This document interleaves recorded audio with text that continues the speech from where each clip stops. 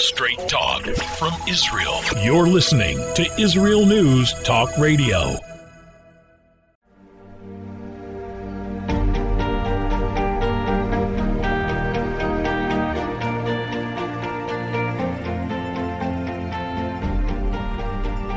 Hello and welcome to News from the Torah. This is Leah Aroni. Today is January 11th, 2023, and the 18th day of the Hebrew month of Tevet. And today we are starting a new book in the Torah, the book of Shmot, of Exodus, the story of the enslavement in Egypt and the Exodus from Egypt, the story of Jewish liberation. Like every single story in the Torah, this is a prototype. It's a prototype of our own lives. Each one of us goes into a Mitzrayim, an Egypt of their own, and each one of us throughout our lifetime is liberated from that Egypt.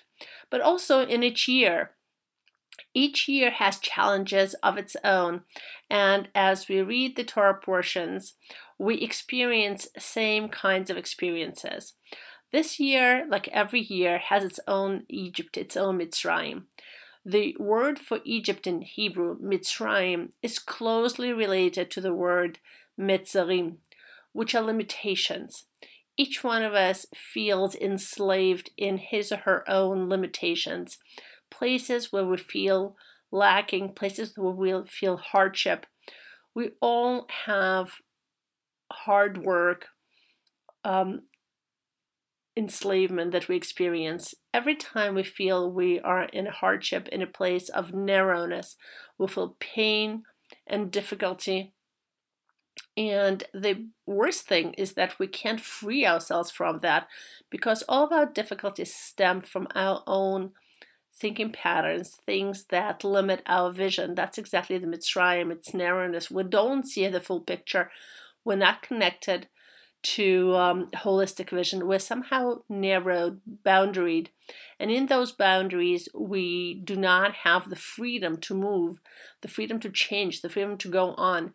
And this is the place of greatest pain and difficulty for us. This is the place we all feel enslaved, and each and single one of us is chained to a certain type of thinking, a certain outlook on the world, a certain energy, and unfortunately we project it into the world, and that resonates for us in every kind of difficulty.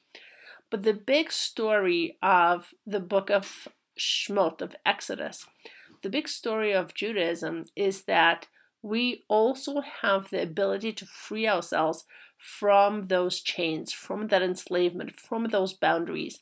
We all have the ability to liberate ourselves. And every year we go through another phase of liberation. Passover, which is the holiday on which we celebrate the Exodus from Egypt, the liberation from Egypt, is the cornerstone of Jewish existence. Every single day we are commanded to remember the enslavement in Egypt, but also the Exodus from Egypt, because every single day we're commanded to remember that whatever the boundaries, whatever the narrow places, whatever the pains that we're experiencing, we also have the ability to leave those places and liberate ourselves. And as we read the book of Shmot, which is really all about the enslavement in Egypt, but also the Exodus from Egypt, it's not accidental that the book is called Shmot, or names. And later on in the book of Numbers, Bamidbar, the book starts and ends with the Jewish people being counted. And our sages say that the Jewish people were counted because God has a special love for the Jewish people. So just like when a person has precious stones and he sits with them and he plays with them and he looks at them and he checks them out to make sure that they're all there and he counts them, so just like that, God wanted to count the Jewish people when they came out of Egypt, but then later on, before they went into the land of Israel. And that name, Numbers, really represents God's love for Israel. But the same happens with this book, with the book of Shmot. As the Jewish people go down into the land of Egypt from Israel, their names are recounted. And God constantly keeps track of every single name. When you call somebody by name, that's a way of expressing your love for them. Names are also our essences. It is said that when a Jewish couple gives a name to their child, they experience a type of prophecy, and they give the child the kind of name that reflects that child's essence, that child's job in the world, that child's mission. So the name of something in the Hebrew language actually represents that person's or that object's mission. More than that, in the book of the Tanya, it is explained that the name is the building block. The letters of the name are the building blocks for the energy that creates this or that object. It is said that God created the world with letters. The letters are the building blocks of the world. Each letter has a specific energy, and with that energy, the world is created, and every object is created through its name. I think the best way to understand it is for all of us who learned chemistry in high school, or some of us who learned it later in college. We know that every single element in the world has a letter. And when you see that letter and you know enough chemistry, so you know the element that is signed by that letter has certain properties. And when those letters are mixed and those elements are mixed, certain things happen. So the same happens here. Every letter of the Hebrew alphabet has its own energy, and when the letters are matched in certain patterns, that creates different kinds of energies, but also different kinds of objects. And every single object in the world is created via the letters of its name. And the same goes for people. Every name is made out of letters, and the letters contribute the energy of that person, the makeup of that person.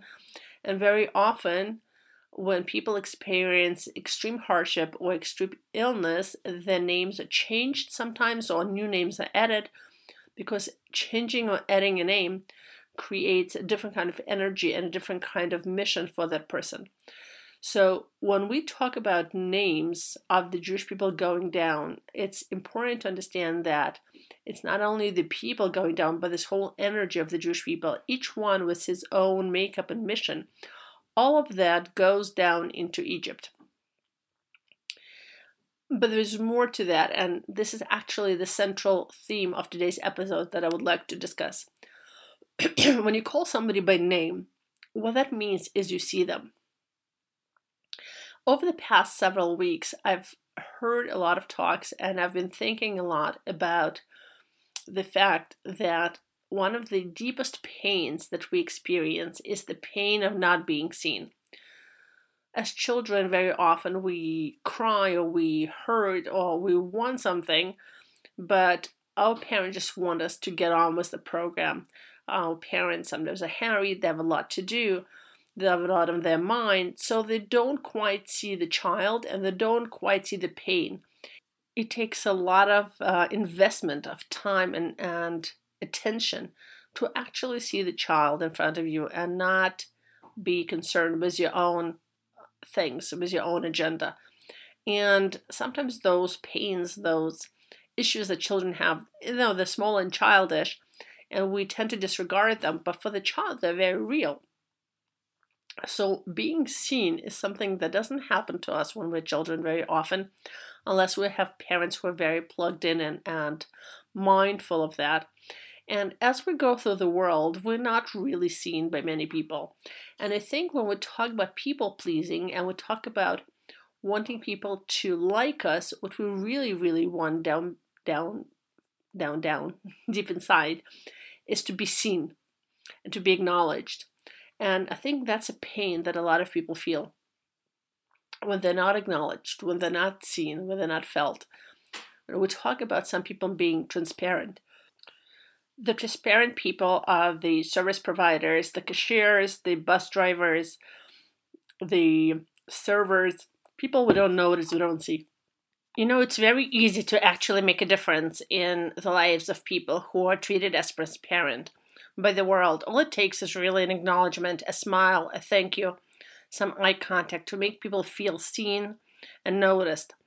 when I stand in the line in supermarket or in a store, it's time wasted. So it's only natural to stow and go to your phone.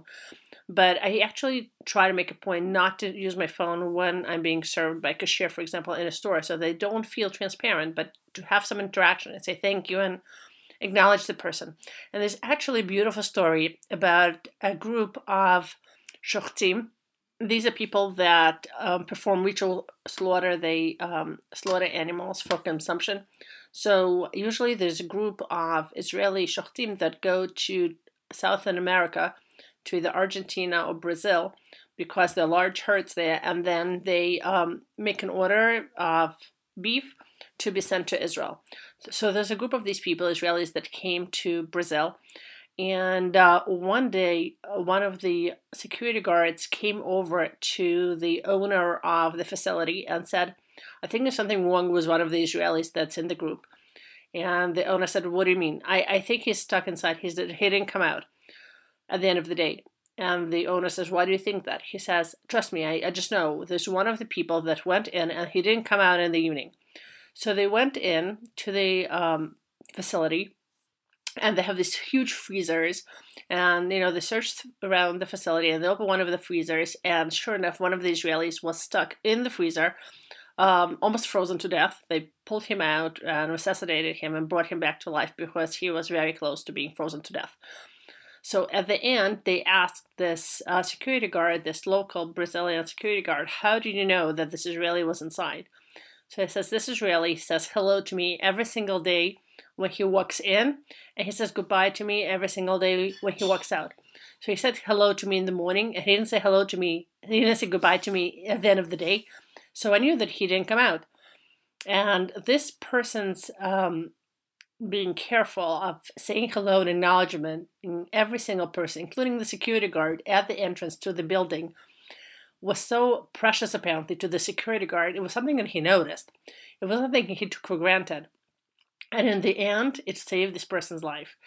But I don't think we have to go so far. I think it's minimal cordiality, it's minimum humanity to acknowledge people who are treated as transparent by the world. And in the past several years, there's actually a new term that is being used, a term that wasn't used until recently, and it's I see you, or I feel so seen. It's not something that we talked about even, I think, 5 years ago, but today we do. Today we talk about seeing each other. And I think the first person we need to start seeing is ourselves. Because if we see ourselves, then we don't feel the need to be seen by others.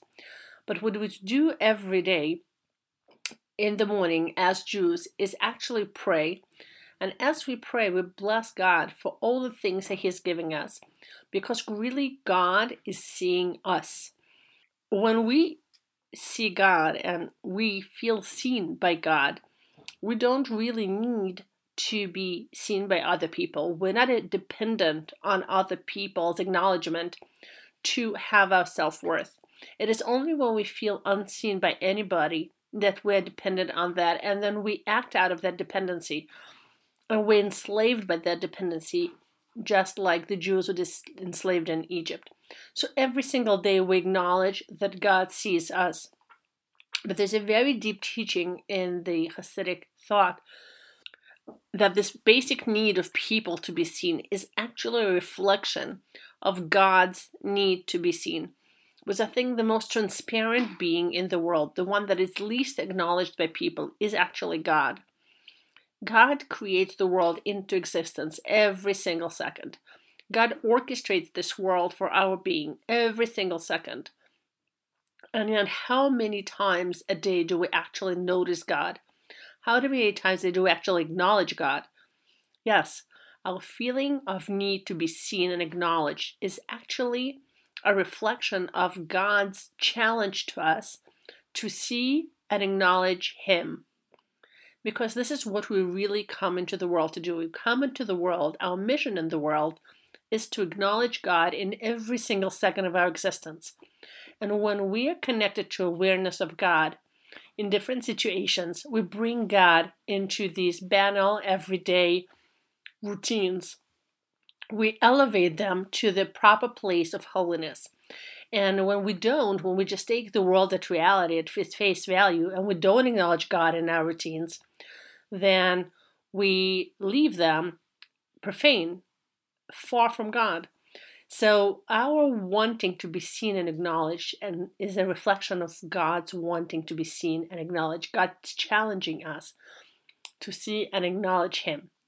There is a beautiful story about the Kotzker Rebbe. He was a Hasidic Rebbe about 150 years ago. And one day the Kotzker was walking down the street and he saw a small boy crying. So he came over to him and said, "Sweetie, why are you crying? What happened?"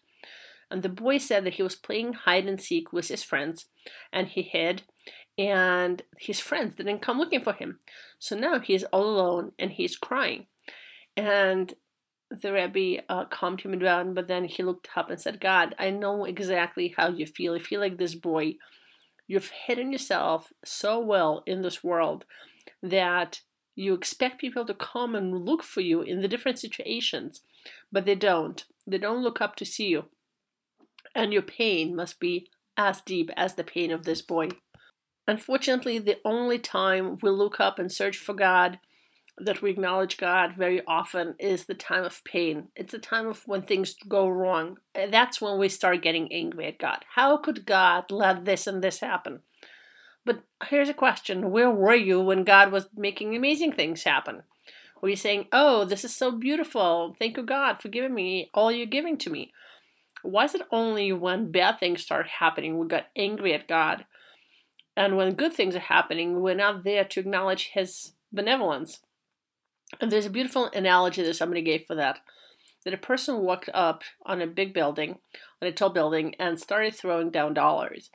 And he wanted to see what would happen. So sure enough, people were walking down the street, and all of a sudden they see dollars falling from the sky. So everybody started picking up dollars, and nobody thought for even a moment to look up and see where those dollars are coming from, and to say thank you to that beloved person throwing down dollars from this building. People were very concentrating on picking up the dollars and getting as many dollars as they can from the pavewalk. So after seeing that nobody's acknowledging him, that person started throwing stones. And when stones started falling from the building, people started looking up, who is that idiot who is throwing stones from the building? And he says, why is it when I was throwing dollars, nobody took the time to look up and acknowledge and say thank you? But as soon as I send you a rock, or you look up to see who is doing that to me. Why is it that we only look up, stop and think what's going on when something bad is happening? Why are we not really there to gratefully see God when He does good things for us, to acknowledge, to say thank you? Actually, as Jews, we come from the tribe of Yehuda. His name comes from the word gratitude. Leah, his mother, is said to be the first person in the Tanakh, in the Bible, to thank God. When her fourth son was born, she said, "This time I'm going to thank God." And she called him Yehuda. And the Talmud says that Yehuda's property, his name is thankfulness, thank you, Yehuda, but his special characteristic is acknowledging, which is hoda'ah. It's a similar word to hodaya, which is thankfulness, but it's not quite the same. And his special character is being able to acknowledge the truth when he sees it and to own up to his actions. So some of the commentators ask, what's the connection between this character trait of owning up and acknowledging the truth to his name, which is gratitude? They're similar words, but they're not the same. And the Malbim, who is a 19th century biblical commentator, explains that people have a nature of being ungrateful. People have a nature of saying, I did it all myself. I don't owe anybody anything. Nobody did anything for me. And then they're ungrateful. But to be grateful, you have to acknowledge the truth. You have to acknowledge that somebody did something for you. And so acknowledging other people and thankfulness actually come together. They're actually one and the same. And acknowledging God and being thankful to God is actually one and the same. So as the Jewish people go down to Egypt, God remembers their names and He articulates their names. And after the Jewish people come out of Egypt, God once again articulates their names and acknowledges their names. It's a way of showing that even in our hardest places, even when we have difficulty, when we feel enslaved, even there, God sees us and acknowledges us. And I think this is a challenge to every single one of us. Do we really see the people around us? Do we really notice them? When they talk to us, do we take a time to stop and listen and be empathetic and see their pain? Do we hear what people are really trying to say behind the message? Our children, our spouses, our loved ones, are we so absorbed and preoccupied with our daily routines to notice them, to see what's happening with them?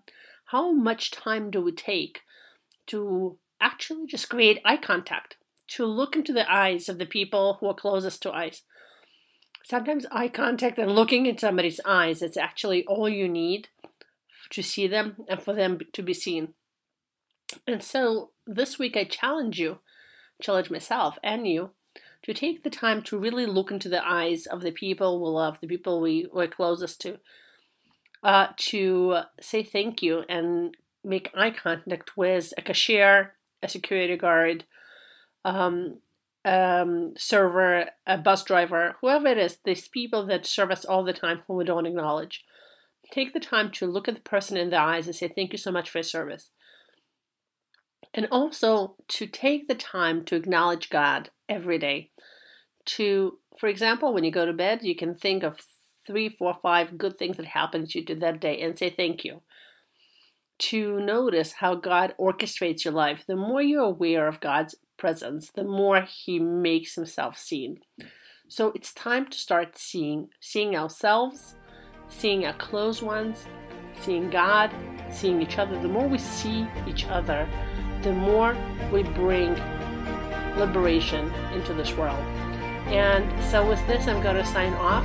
This was Leah Roney with news from Torah, and I will see you here next week.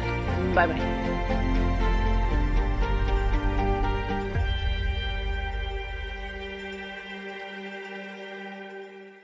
Where can you get the inside news on Israel?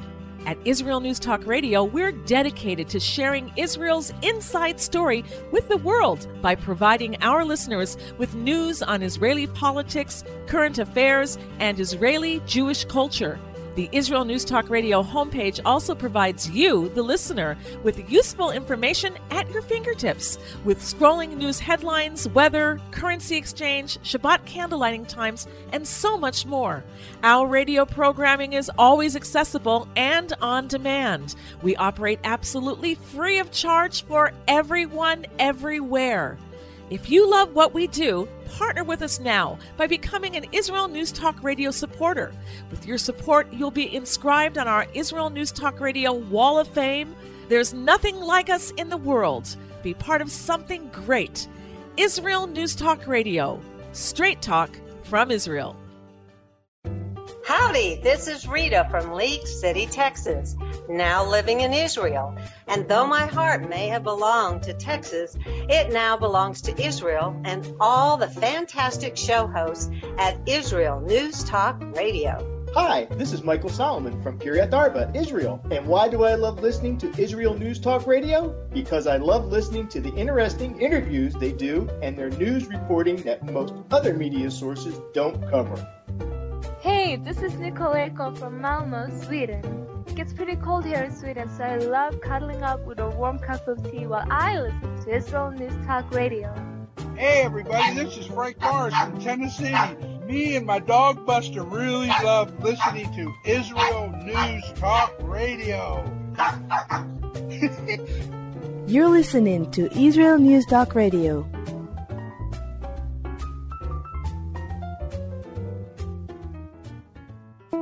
News, opinion, and more.